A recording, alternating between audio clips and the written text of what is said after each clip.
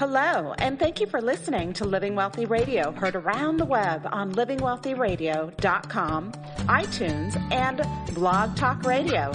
I am Teresa Kuhn, helping you live wealthier. Resources are available for you at livingwealthyradio.com. Hi, Joshua here, producer for Living Wealthy Radio. I think you're going to find today's show very interesting. In it, we ask a pretty serious question. Is the United States the best country to live and do business in? If you think it is, why do you think that? Could it be we don't objectively analyze the country we're born into? What if there are other places that treated you better? Maybe they offer a lower corporate tax rate, better services, a friendlier culture, lower income taxes, safer investment opportunities, etc. Could you shop around for a country of residence like it were a marketplace? In this talk, Teresa's guest explains how shopping around has made all the difference for him and his businesses. He was able to look past patriotism and regional bias and simply find different countries that meant more sense for what he wanted out of life. It's a fascinating discussion that really makes you think outside the box. It makes you really just see the world as a much bigger place, full of options and potential. Hang around. Today's enriching fact of the day is that the best way to achieve your goals is to stop talking about them. Apparently, having a goal and working hard to achieve a goal are not one and the same. Who would have guessed, right? But seriously, psychologists have found that announcing your plans to achieve something great or impressive sparks an emotional high or a mental reward that robs you of the motivation you need to actually achieve the goal. In today's world of social media, it almost doesn't seem official unless we announce it on Twitter, right? Gonna lose 10 pounds? Post it to Facebook. Planning on reading 5 books in 1 month? Tell your friends on Instagram. Starting a new business? Make a video about it on YouTube. Just think about all the likes and virtual high fives you'll get from your friends cheering you on. That's gotta be good motivation. I mean, that's positive reinforcement, right? Actually, no. It's negative. All the way back in 1933, psychologist Vera Mahler discovered that when something is acknowledged by others, it feels real in the mind. Today, psychologists call it social reality, a fake reality in which we feel satisfied as though we had achieved some goal simply because we said we would. A great author once noted that the books people talk about writing never get written. If you have a goal you really want to achieve, don't cash in on the good feelings of accomplishment until it's done. If you want accountability, well, fine. Tell your friends to ask you every day if you worked out that day or read your 3 chapters for the day or whatever work you have to do to actually get to your goal. But don't post your goal online and think it's going to get done. It probably won't. Today's enriching fact underscores the power of silent determination and hard work. Virtual reality isn't where success happens. Real achievements come from putting your head down, sweating it out, and putting in the time and effort to get what you want. Then announce what you've done. You're listening to Living Wealthy Radio with Teresa Kuhn. I'm sure we can all agree that having an attorney in your back pocket would be super helpful in our modern world. It seems like everything these days requires paperwork and contracts and legalese. But in spite of how much difference it would make to have a lawyer on tap for these occasions, well, lawyers are just too expensive, right? Well, only if you're still thinking inside the box. For nearly 50 years now, Legal Shield has been providing a unique way for you to have an entire law firm in the palm of your hand for one low monthly fee. It sounds crazy, right? But it really doesn't matter if it's preparing a will or handling a traffic ticket, or whether it's looking over loan documents or helping you handle an IRS audit. For just one low monthly cost, you can have your own team of attorneys at your disposal. Legal Shield has a network of dedicated law firms in 50 states and 4 Canadian provinces, made up of seasoned lawyers with an average of 22 years experience. Their provider law firms provide legal protection to over 1 million members, even in covered emergency situations, 24/7, 365 days a year. If you want to have the peace of knowing you're covered next time you face a legal situation, contact Larry Smith. He's a good friend, and he's been on the show before. Go to his website at iprotectpeople.com. Larry will be happy to protect your family, your business, and your personal identity with a simple, comprehensive coverage plan from Legal Shield. Joining us today is Andrew Henderson, an expert on global citizenship and the founder of Nomad Capitalist. He helps people find the best places to invest, live, start a business, bank, and more. Andrew has discovered the benefits of going wherever he is treated best, and he's going to share with us how this very unique perspective might create the best possible return on investment. So welcome to Living Wealthy Radio, Andrew. So happy to have you on today. It's great to be with you. So what exactly is Nomad Capitalism, and what led you to this radical approach? And radical is a relative term, of course, right?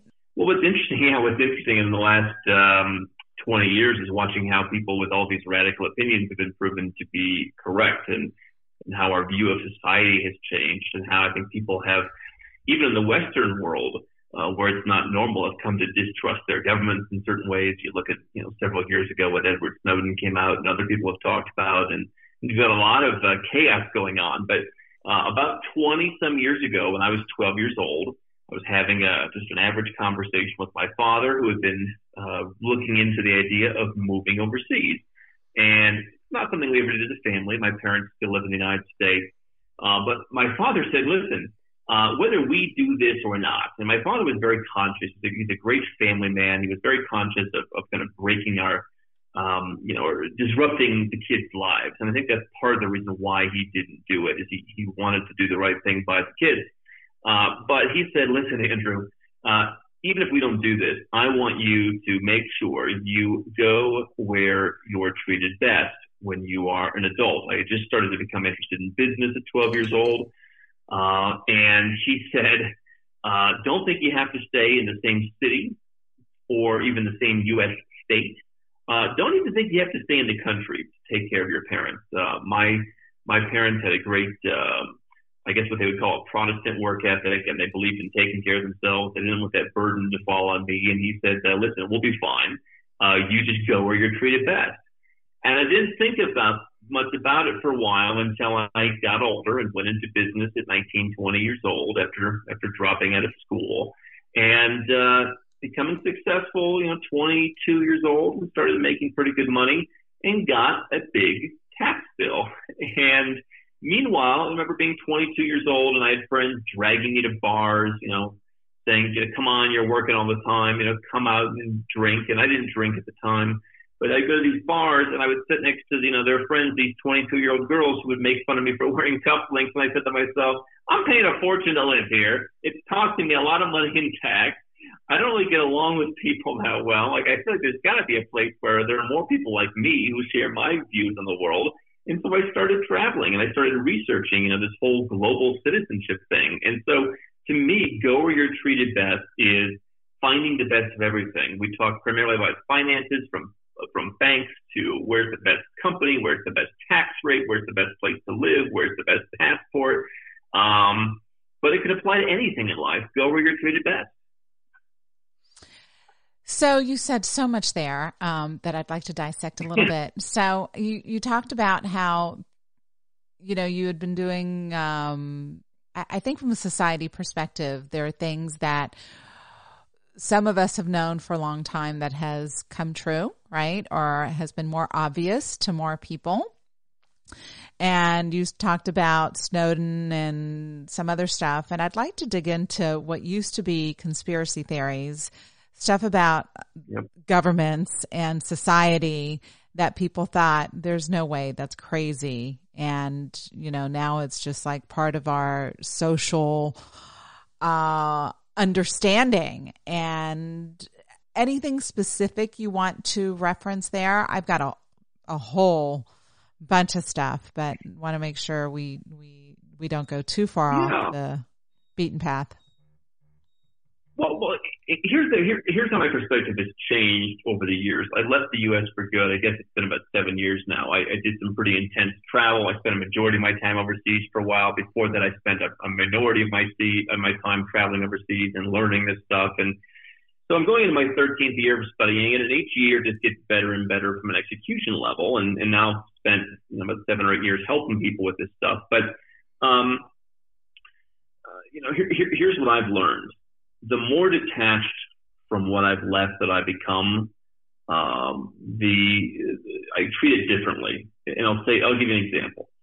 I made a video the other day. It was on our YouTube channel. It was a bit off what I normally talk about. I normally talk about how to get a passport or the new banking opportunity, new investment, whatever. But I said, to all you guys out there who are following this movement, the red pill movement, for example, I hear you. Because you know what? I mean, as I said, I was 22 years old. I had trouble finding people who I identified with. I hear you. And some of the laws, they are unfair. But, the longer I've been away from the United States and I see how it works in the rest of the world, the more calm, the happier I become, the more I focus on running to something rather than running away from something. For me, I think that there are far better investment opportunities if you're particularly in real estate or private equity, or if you're an entrepreneur looking to start something. I think there's far better opportunities overseas. I see it all the time. I think you've got better banks overseas, even though the average person in the United States would never dare leave, Bank of America or Chase or whatever their bank is. I think that, those banks don't even crack the top whatever on all the international banking lists. And so we could go on and on and on down the list. We put out something called the Nomad Passport Index every year, where we rank the quality of each nationality in a number of factors. The U.S. passport came in, I believe, at 35th this year. So it means there are 34 passports that are better. It also means there are 165 or so that are worse. So it's not like it's the worst thing on earth, but it's far from the best. And the problem, I guess, is that everyone just thinks wherever they're from is the best. All my wife's friends from Russia think Russia's the best. People here in Colombia think it's the best. People in the U.S. think it's the best. Well, which one is it? Because they can't all be the best.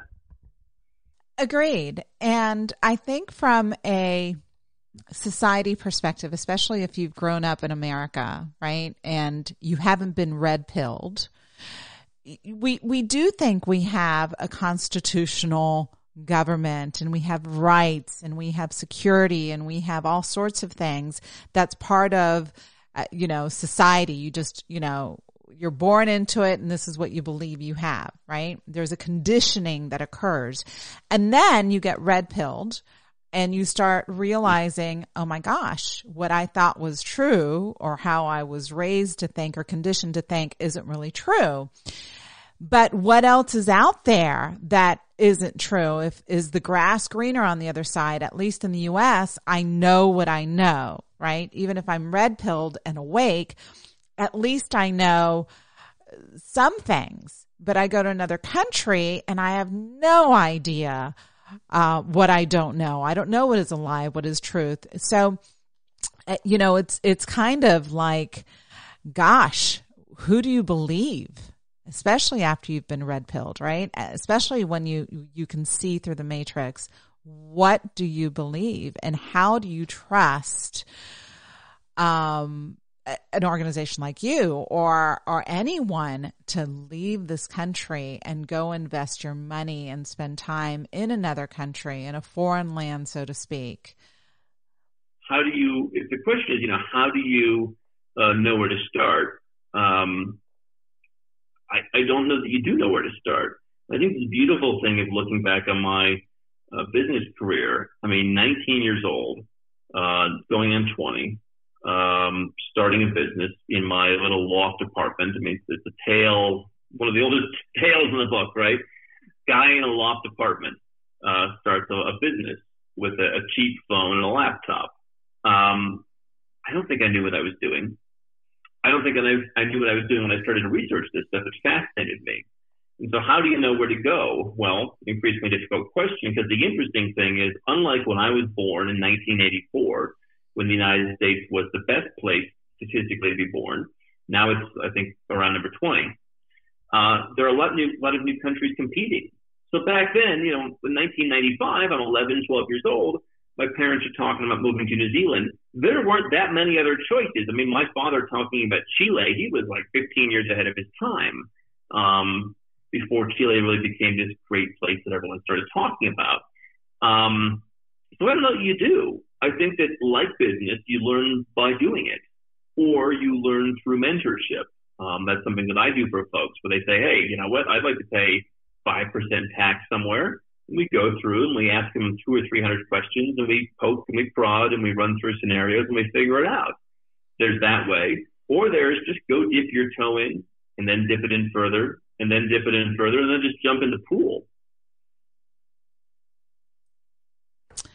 So once you're red-pilled and you understand that what we've been conditioned to believe about the United States isn't true, have you learned that to be true with other countries? Like people grow up in, let's say Chile or in Russia or in Colombia or New Zealand, and they realize, shoot, what we were conditioned to believe is also not true.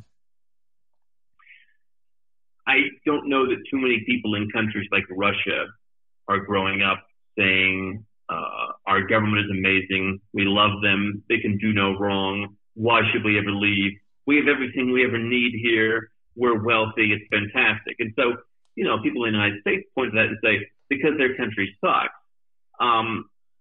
Listen, I mean, the United States has a certain amount of wealth, but I can also tell you that you look at people who are my age and younger. I have people in my family who are having tough times at 25 years old because the opportunities just aren't there anymore. And so the tide is turning. I think that the Western world has not seen anything so bad. For example, I have a lot of people who work for me who are from Serbia and countries in that region, North Macedonia, for example. They were around during a time of inflation. They were at a time during war and chaos and all kinds of stuff. I mean, where money became worthless and you had to rush to the supermarket to buy stuff. I'm not a doom and gloom guy. I don't know if, your dollar is going to become toilet paper tomorrow. I don't really buy into that. But what I do know is the U.S. and other countries like it have lost the competitive advantage. And so I don't know that Nicaragua, for example, or Colombia or Georgia, where I do a lot of deals, I don't know if those people ever thought they were king of the world, whereas the U.S. has. And again, when I was born, very different map. Not that many countries in competition. Now you have a lot of countries in competition. And so they're competing for citizens? They're competing for American dollars? What are they competing for exactly? Well, let me tell you the story that I often tell about my home in Kuala Lumpur, Malaysia. I have homes around the world. I've bought homes as a way to be able to live in different places around the world. It just so happens to be a halfway decent tax strategy, but it's also a lifestyle strategy because I don't like staying in one place. So I own a home about 500 meters from the Petronas Towers. And when I bought the home a couple of years ago, I had a view of Petronas Tower out the window. When I moved in about 11 months later, I had no view of any towers 500 meters away because there are so many 50-story buildings going up, and there actually is a bit of oversupply in Malaysia. It's more of a lifestyle investment for me than a great financial investment. But if you go back 20 years ago and watch the movie Entrapment with Sean Connery and I believe Catherine Zeta-Jones, and you look at how they were going to pull a heist at the newly built Petronas Towers, everything surrounding those towers was what they call in Malaysia a kampong, a village. There was nothing. And now it looks nothing like it. And so are they competing? I think they always wanted to compete. That's why they built the towers, to put themselves on the map, and now people know what Malaysia is. But the point is, it's easier for them to compete these days because it looks much more advanced than a lot of Western cities. You have a lot more amenities. You have all this development. And so now a person like me would go there, whereas my father at my age would not want to go there because it was just a totally different place on a developmental level. And I think that when you look at Trump run for president, Steve Bannon, one of his advisors, said, we emptied out the middle class in the United States to build one in Asia. I don't comment on these things, good or bad. I just take them as they are. And I think there's some truth to that. There is a huge middle class explosion in Asia, which makes it a far more livable place for people like me who'd like to go and take advantage of friendly tax laws, lower cost of living, nicer people, more services, better climate, etc. So can you be a free person living in those countries? And how would you define freedom? Well, I would define freedom as being able to do what you want. Obviously that we don't want to be out killing people or doing stuff like that. Not every country is free. One thing, I'm not a particular fan of Thailand. I don't blame people for wanting to live there. But you get on the metro in Bangkok and they're checking you and they're looking in your bag and it's a lot of nonsense. So to me, freedom is, can you live the way that you want? Can you be left alone? Can you do what you want with your money within reason?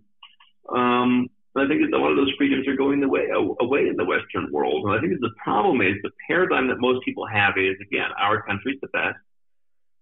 It's kind of like they do a study every year or all the time, I guess, of the U.S. Or America's approval of Congress. And Congress has like a 9% approval rating. Yet somehow everyone loves their congressman. Right? I mean, there's no congressman who gets 9% approval rating from his own district, but people hate Congress as a whole. And so I think people like to complain about government, but yet they think that theirs is pretty good. No, they're all pretty bad, actually. And in particular, the Western governments have the advantage because the people are so lulled to sleep that, I had my grandmother send me a check, like a paper check, right, for my birthday. She sent me some money for my birthday. My parents, I think, brought it for my wedding because I don't live in the United States, and she didn't know where to send it. So she sent it. I got a mailbox. She sent it. My parents brought it to me. I said, "Can you go and deposit it for me?" They go to deposit it. I'm sorry, we can't deposit this $100 check from the guy's grandmother. People are really things have really gone off the reservation in a lot of the Western world, and I think people don't realize it.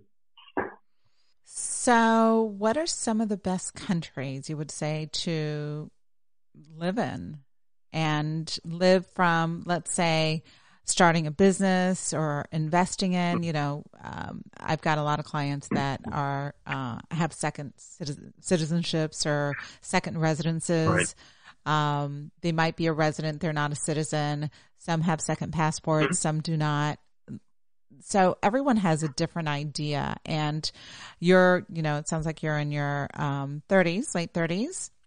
You might be wanting something different than somebody who's in their 60s and looking to retire and increase their quality of living, right? So I guess when you're working with clients, you're asking about objectives, right? What does the client want? What are they looking for? What would you say? Yeah, I think that is the challenge, right? I mean, I can certainly mention countries that I think are great. I like to go with places that are not on the radar. I like to be a bit contrarian. I think that's when you find deals. What's the best country for me is not going to be the best country for someone else because I'm more of a city person. I like the occasional retreat to the countryside or to the beach or whatever else, but not for very long. And so places that I've identified, Kuala Lumpur, Malaysia, probably in my opinion, the most underrated place in Asia to live. People think, it's not much of a tourist destination. Well, that's exactly what makes it a great place to live. It's very comfortable for someone coming from the Western world, very developed.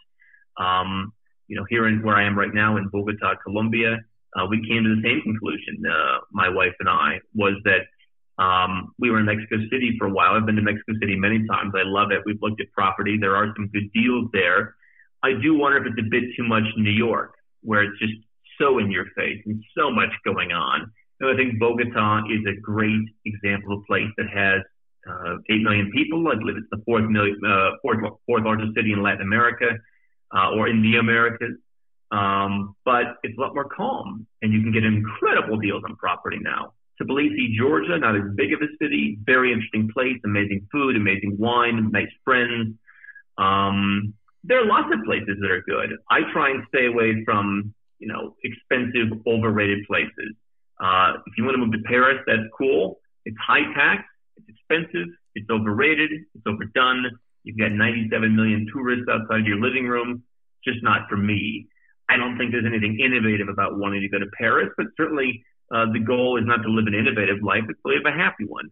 For me, it's just not the place to go. And so I think these are not bad places to check out for no matter what your age is. My parents love Kuala Lumpur. It's a little hot for them, but there's a lot of other places out there as well. So is this lifestyle ideal for, and let's talk about somebody who's, not looking to retire, is looking to still accumulate wealth and build a business. This lifestyle would be more ideal for somebody who's either, say, has a virtual business or has an online business or has more like a coaching type of business structure. Is that correct? Well, I think it's opening up. We've got several, the last year has been very interesting because we've seen a lot more ultra high net worth individuals hiring us. We have one gentleman, he's got a team of 40 people. He's paying for them all to travel together. It's a big company, and they're just all going together. They're looking for one or two new places to go. We're helping them with that. We have another gentleman who runs a big company in California with about 600 employees there. He says, you know what, I've dialed it in. I'm going to be somewhere else. I'm going to go where I'm treated best. We have another gentleman who has 3 offices around the world, and they have workers who travel to about 15 different countries. So while, yes, if you're a one-man show or if you're someone like me who owns a business on your own and you've got a team of people somewhere else, or you're a consultant or a coach or selling stuff on, e-commerce sites, what have you, that's a great fit. What I've been predicting for a while now, and I'm starting to see whether I created the demand and made it permissible for these folks to call or whether it was just, organic and we predicted it, was you're going to see more people doing this. And I think that you're going to see a lot more people who are, high net worth and ultra high net worth doing it and putting management in place because, for me, it's really a mental barrier. One of the businesses that I invested in and quasi-managed, the last business I sold in the United States, before that I had, was a swimming pool cleaning business, born out of necessity. Nobody would clean my swimming pool the way I wanted, so I said I'll buy a tiny company and scale it up. And even though I was sitting there in the same town, I didn't touch anyone's swimming pool. I still don't know anything about swimming pools.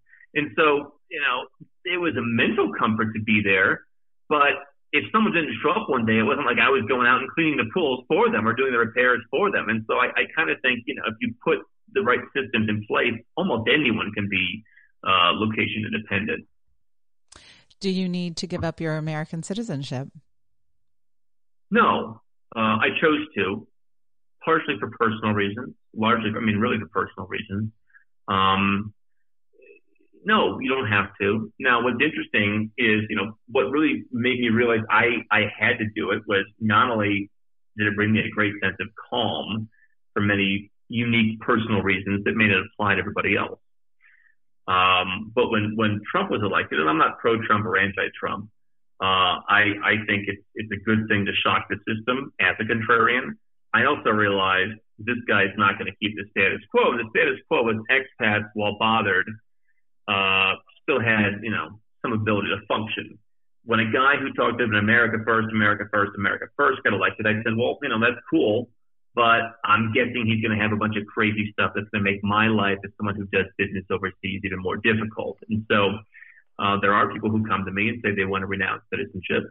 Some of them it's for purely financial reasons. Other of them kind of share my philosophy where it's just a bad emotional fit for them. And they can afford to create the infrastructure to not be Americans.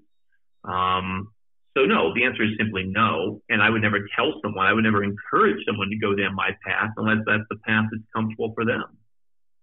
So did Trump make it more difficult for those who chose to keep their citizenship and do businesses? Yeah, the only reason, and very little has been discussed about it because there's so few people. And again, it speaks to the culture. There are certain cultures where everything's in the diaspora and people are very international. The United States is not one of those countries because most people are happy. I mean, again, I have a mailbox in the United States, and I wanted my wife to get a package that I said, go online, fill out the postal consent form, get it notarized. She said the whole process is made. Everything is so U.S. centric. You call Apple, hey, my MacBook's not working. Well, gee, great. When are you going to be back in the U.S.? She's like, I've never been in the U.S. I was there once when I was 14 years old. I mean, when am I coming back? Am I required to live in the U.S. to buy a MacBook? Yeah, I mean, it's very easy to pull off in that country. And so there was very little press, but there was a lot of press about, people who ran businesses around the world who had to be double and triple taxed to take out money to pay different taxes and levies that the Trump administration put out on people running businesses overseas. We had a gentleman in Australia who was paying 40% tax, and he was getting all kinds of harassment from some of the new stuff they were putting into place. It's not like the guy's living a zero tax lifestyle, but it didn't matter because some of the stuff they put in place was so sloppy, so rushed, and just so designed for political points that it ended up hurting a lot of the wrong people. What was targeted for Apple ended up sticking a lot of people who weren't Apple. And so I just felt as I sat in Kuala Lumpur, the Majestic Hotel, with about 20 of my top clients on the day of Trump's inauguration, I said, this is very interesting, and I'm glad that the status quo got a punch in the jaw. But I said, this is going to be very bad for me. And yeah, I think it has been worse. So is it really possible to live a zero tax lifestyle while still having assets and income? Because there are people who can live a zero tax lifestyle but don't have anything, right? Don't have income, don't have assets, don't have anything at all. Right. So it's having income and having a lifestyle and having net worth, whether you control it and you don't own it, right? Is that possible? Doing it legally, of course. Yeah, well, of course. And that's what we talked about here. That's when I started this stuff. When I started the brand Nomad Capitalism in 2013, I decided two things. Number one, I'm going to focus on being 100% legal. And number two, I'm going to focus on using my real name, my real face. I'm going to be out there, which at the time was unheard of. A bunch of guys used stock photos and fake names and hid behind dark curtains. They attracted the kind of people that they attracted. I'm trying to get more people into the tent. And so,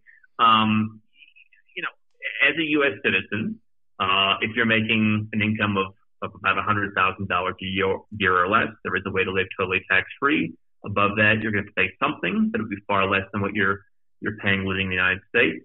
If you're a U.S. citizen and you have passive income, it greatly depends.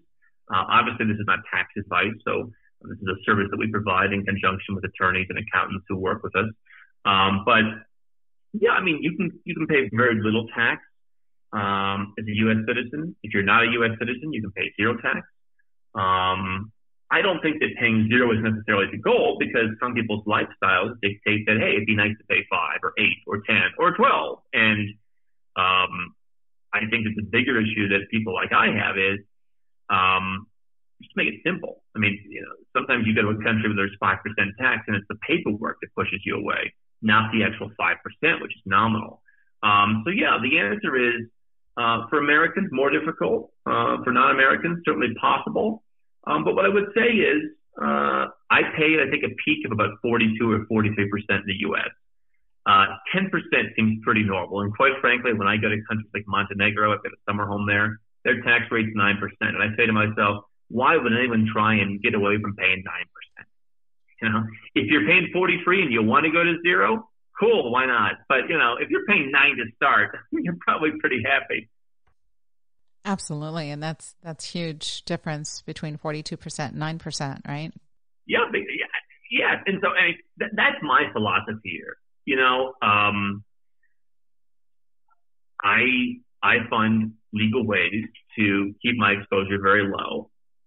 I think the U.S. government and most governments waste money. And I think people in my world, people from Eastern Europe and Central Europe and South America, people who are my friends, my team, my wife, etc., they realize the government wastes your money. It's going to pay people off. It's corruption. Yes, the United States is a corrupt country too. It's going to cost $1 billion to get elected president. That's not exactly the pinnacle of transparency. But yeah, I mean, if they weren't so greedy, if they didn't take 43%, and by the way, half the country would want, if I were still there, they'd want me to pay more. It's not enough.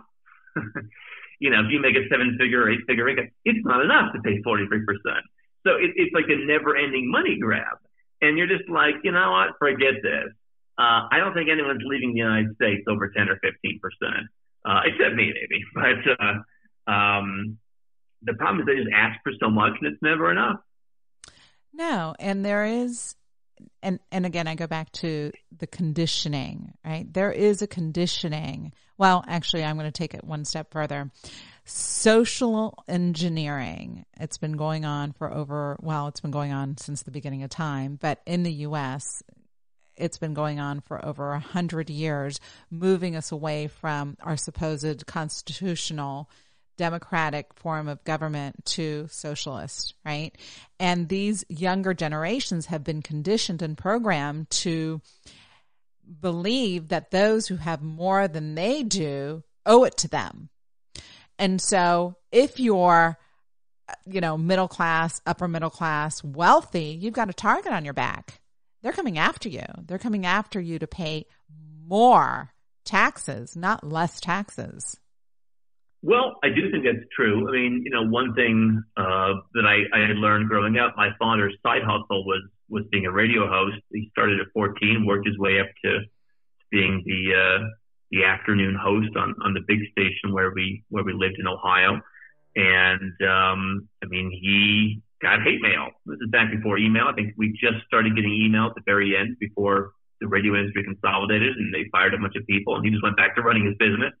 But he would get like physical letters like, you're a jerk and like, I'm going to come and get you and that kind of stuff. And now that I'm out there in the public spotlight, I mean, we've got close to about 1 million readers and viewers a month and we get all kinds of stuff. And, no matter what position you take, you're going to be hated. And of course, I'm in the position of saying, hey, I'm a successful guy. Let me teach you what worked for me. And if you're successful, and obviously plenty of people who aren't so successful watch that and it bothers them.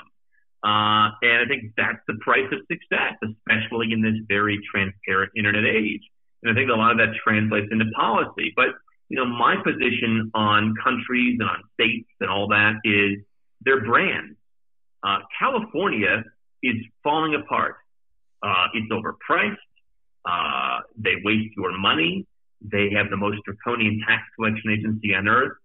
Oh, and by the way, there's about 1,000 places in the world with better beaches and better beach babes than California, which is what everyone claims to go there for. Beaches and attractive people.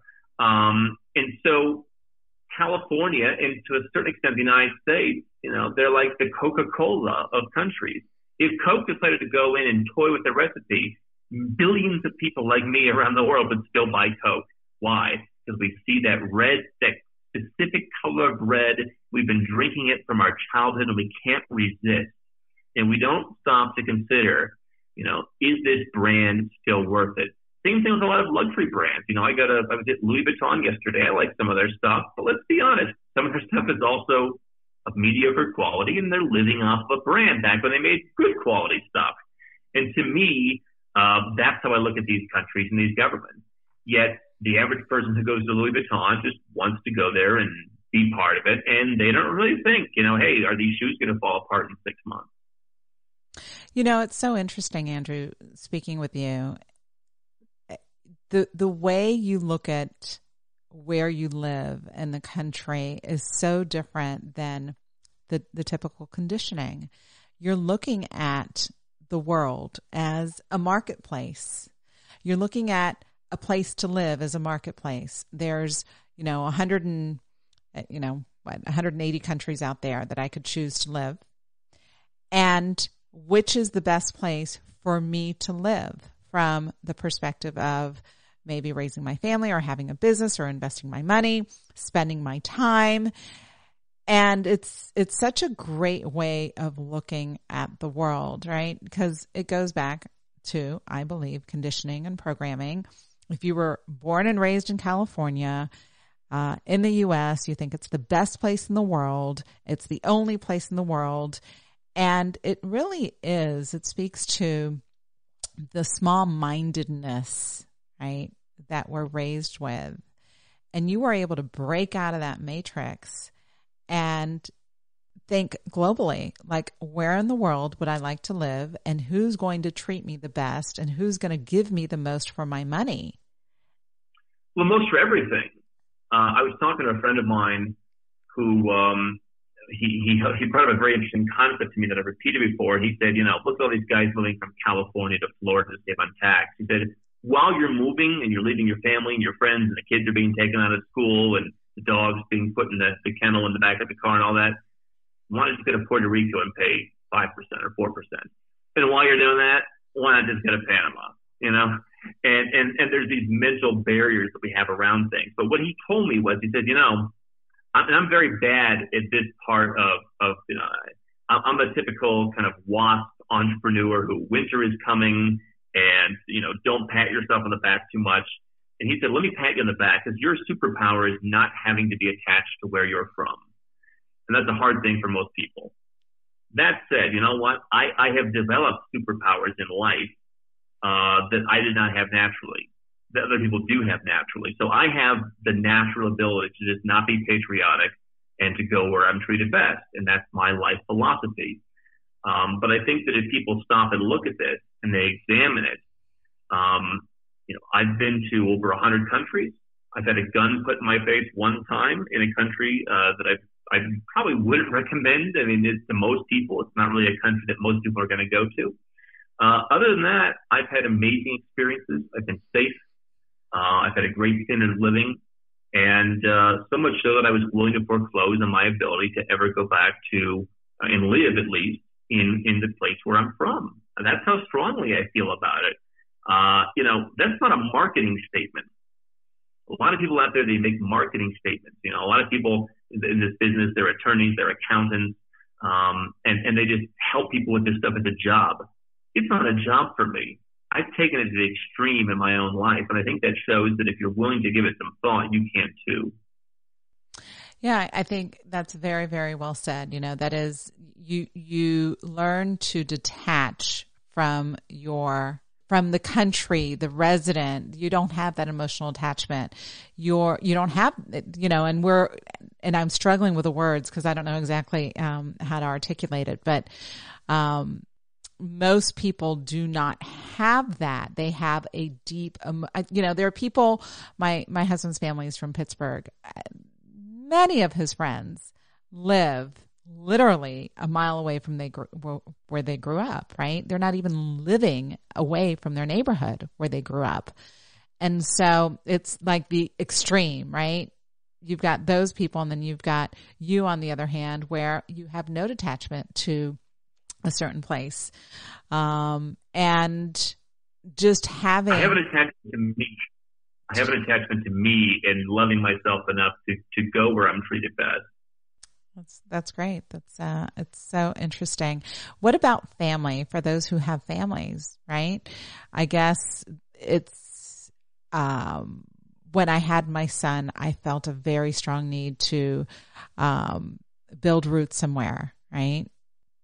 How is that so as a global citizen or someone who's thinking more on a global level? I guess you prioritize other values versus, putting in roots and setting, nesting and having a home where, you've got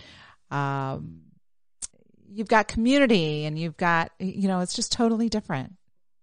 Well, I think I've done things backwards for most people in life, where I've gone out and done.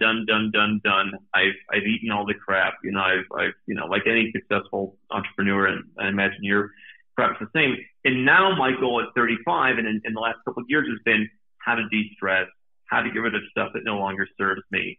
I'll tell you, what I've discovered, by the way, just as a sidebar, is that every time I cling onto something thinking I want it, for example, for the longest time, I wanted to stay in 5-star hotels. I grew up, we'd occasionally go to 5-star hotels. And so staying 250 nights a year in hotels up until recently, I wanted to stay in the best hotels. What I learned about these great hotels of the world, the St. Regis's, and for me it was the Marriott chain? You have a bunch of robots who read from a corporate playbook that if you ask them an original question, you could spend the entire year trying to get a clear answer, and they'll just go back to playbook answer to playbook answer to playbook answer. They don't execute well. You order a cup of tea, it takes them an hour. You ask them to do something, they don't listen. You tell them, don't close my blinds at night, and they do the opposite. They're terrible at executing. And yet again, there's this thing where you want to buy into the brand of, well, the luxury of being someone who stays at 5-star hotels.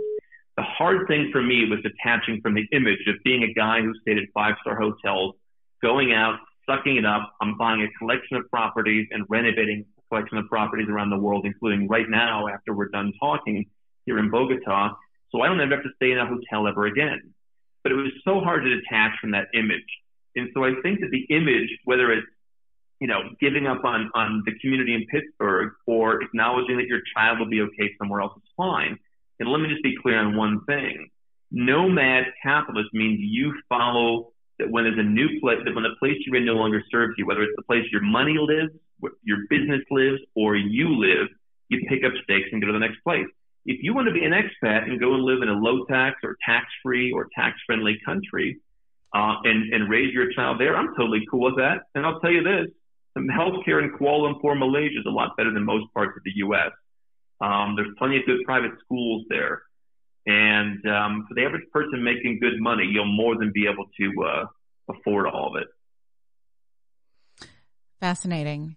The older I've gotten, there was a time that, the 5-star hotels and the wonderful meals prepared by the best chefs and, all of that. Right. Over time, they certainly lose their appeal. It's just a place to stay and it's just a meal. And it's something that you've got to experience yourself, because for some people, that's what they want. That's what they desire. And then once you've had it over and over and over again, it so loses its appeal. It's so interesting. It's one of the things because I do travel quite a bit, and I do travel very nicely. And it's an understanding that I've gotten as I've aged that, not everything that glitters is gold, right? So interesting. Absolutely. I think that when you examine anything in great detail, and this is something that most people don't do. Most people go through life, and I use the example. There was a radio host. People would call in and say, I got my girlfriend pregnant. I'm 21 years old. Like, what am I going to do? It's like, well, how did that happen? I don't know, man. It just happened. I don't know how could this happen to me? I don't even know. And I think people go through most of their life that way. What I did, I became a Marriott ambassador member, and I started saying, like, well, wait a second, I thought I was supposed to get upgrades. Oh, we have a special exception. Oh, this or that. It's like, and I saw it so much in the United States. I see it so much, and I go places now, and I'm hyper aware, because when you're in other cultures, you can't help but be hyper aware. And so being outside of my home country has drawn so many life lessons to the surface in a way that they may have been hidden in the United States, or may have taken a lot longer to uncover. But when you deal with people from all different cultures, I think you get where you're trying to go a lot faster, because you learn things a lot faster. One of my favorite quotes is by Oliver Wendell Holmes Jr. And the quote is, "I would not give a fig for the simplicity, the side of complexity, but I would give my life for the simplicity on the other side of complexity." And the meaning of that for me is, if you've never had all the 5-star hotels or all the travel and all the exotic stuff that we're told is important, you're always wanting it. But once you have it and you see it for what it is, it's so easy to walk away from it, or at least see it for what it is. And you've had that opportunity as a young man, especially with your travels and being exposed to so many different cultures and so many different ways of living. And you've been able to, from an arm's length, look at the United States and look at, where you should live, where you should reside, how you should design a life in a way that's so unique, Andrew. It's so cool and so refreshing to speak with you and be exposed to your way of thinking. And then from the business side of things, what you offer to your clients, It really is just fantastic. It's not for everybody, right?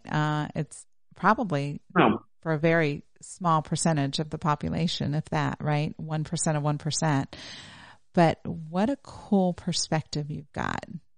Well, I appreciate that. And obviously, what I don't want to do is to say that everyone should live the way that I'm living. It's not the goal. It is perhaps a niche thing.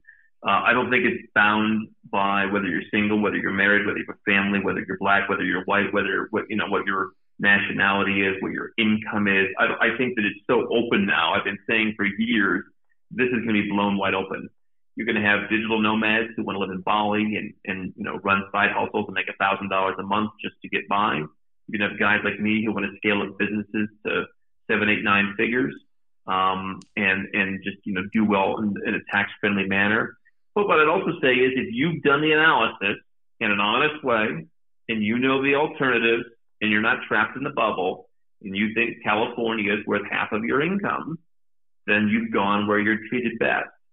But I imagine most of the 38 million people in California are there by happenstance or there because they bought into the brand. And I just think that people should really understand all the options because the world has changed in our lifetime. Well said. Very well said. So, Andrew, let our listeners know how they can follow you online. So we have nomadcapitalist.com where we've put out about 1,400 and counting blog articles. We've got over 600 and some videos on YouTube. I wrote the book, Nomad Capitalist, available on Amazon, which is kind of a cursory look into a lot of these topics, a lot of anecdotes, a lot of ideas, great place to get started.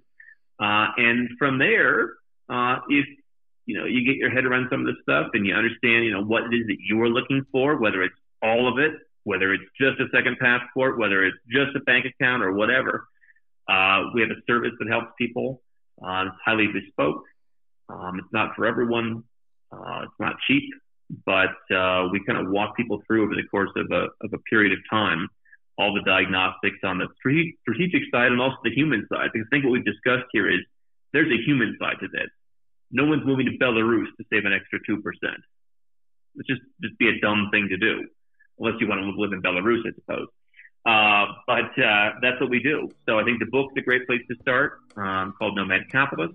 And, if you decide you need some help with this, then we're here for you. Awesome.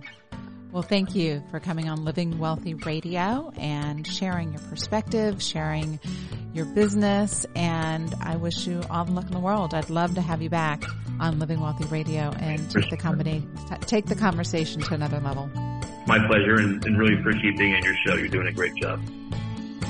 You've been listening to Living Wealthy Radio, heard around the web on livingwealthyradio.com, iTunes, and Blog Talk Radio.